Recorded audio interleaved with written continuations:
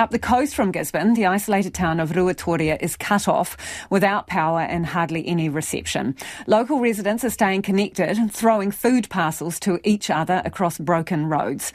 Tairāwhiti councillor and civil defence member Rowenia Parata lives there. She says the clock is ticking, diesel for generators is running low, and without freezers, precious kai could spoil. And there is no confirmation of when fuel or food might arrive.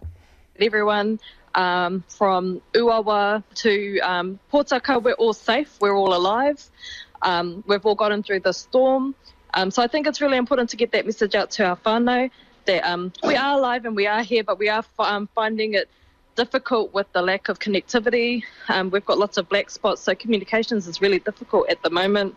I know that Tolaga Bay is having some real troubles in terms of communications, and they were hit particularly badly through Cyclone Gabrielle, but also Te Puia and Waipiro Bay, Whareponga. We've got lots of really isolated communities that are we have concerns for, but we've made contact with key people in those communities.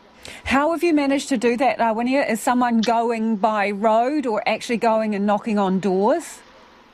So before the Cyclone Gabrielle, we identified key community champions. So there's one or two individuals in every community or valley that will door knock to make sure that everybody is okay.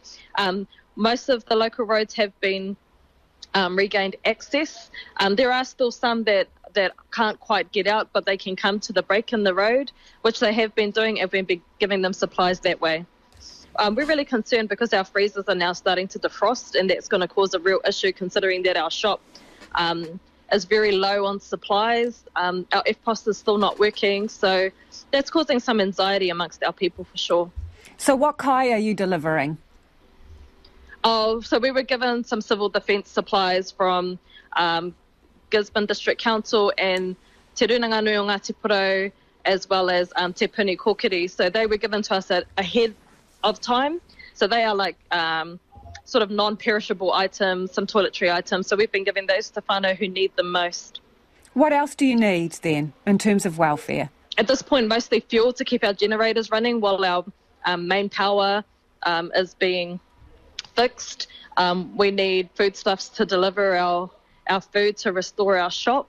And if possible, we need to get our FPOS up and running again. Rawinia, do you know how that food is going to be delivered? Is it going to come by air? No, I don't think so. It's supposed to be coming by a truck from Auckland. Okay. And in terms of FPOS, what have you been told about that and the time it may take? It was supposed to be up and running yesterday. We didn't quite get it up and running. We have the Starlink that's been delivered to our local shop, which is the only shop that services lots of communities surrounding Ruatoria. The Starlink came, but there's a piece kind of missing, so we're still kind of waiting to get that up and running. But at the moment, the shop itself has no power. So you're missing a vital piece, but when you get that, yes, we are. You're hoping people will be able to come to the store and communicate? Well, we'll be when we get the power running, but we have no power and haven't since last night. And fuel, you mentioned that is an absolute essential for you to keep generators running. When are you expecting more to come? We've had no confirmation from Allied that that'll be happening anytime soon. And how worried are you about that one? At this point, we're very concerned. In Te Tairāwhiti, lots of us stock meat, so we have chest freezers. When that goes and there's no supplies to the shop, that becomes a real issue for us because we have no way out of Te Tairāwhiti, no way out to any of the main cities. So when our freezer stores are depleted, that will become an urgent issue for us. How are people's spirits? They're good. We're really resilient here on the coast, and I think that's important to say.